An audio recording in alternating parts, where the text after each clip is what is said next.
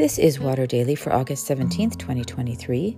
Today we explore Matthew 15, 21-28, in which Jesus encounters a woman from outside his community. Today's reflection is, even the dogs. Is there a greater example of humility in our scriptures than this unnamed woman persistently asking Jesus to heal her daughter? In the face of his rejection, even his insinuation that giving her the gifts of the kingdom of God would be like throwing food to dogs, she does not flinch. She does not protest. She does not argue. She simply comes back with a statement that shows she is not about to put her pride before getting what she wants from Jesus.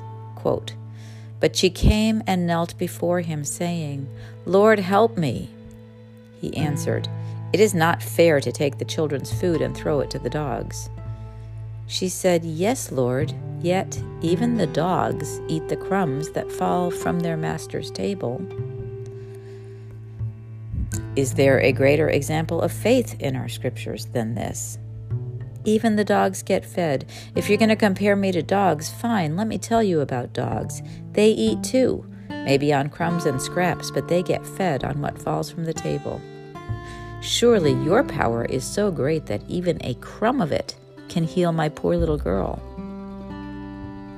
Clearly Jesus was moved, for with this comment she finally got his attention.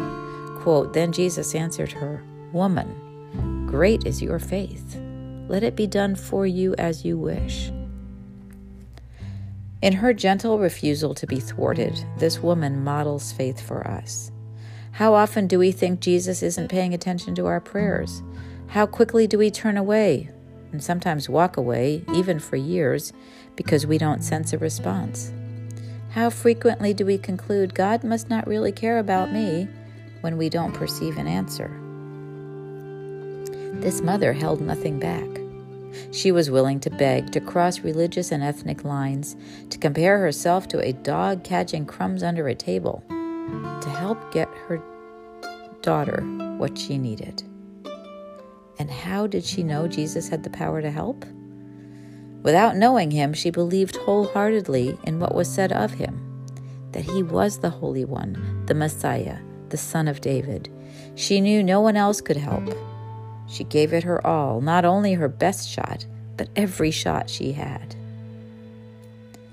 I don't want us to respond to this story by thinking, "Oh, I didn't beg enough. I didn't pray hard enough." We don't always get what we pray for. There is still mystery.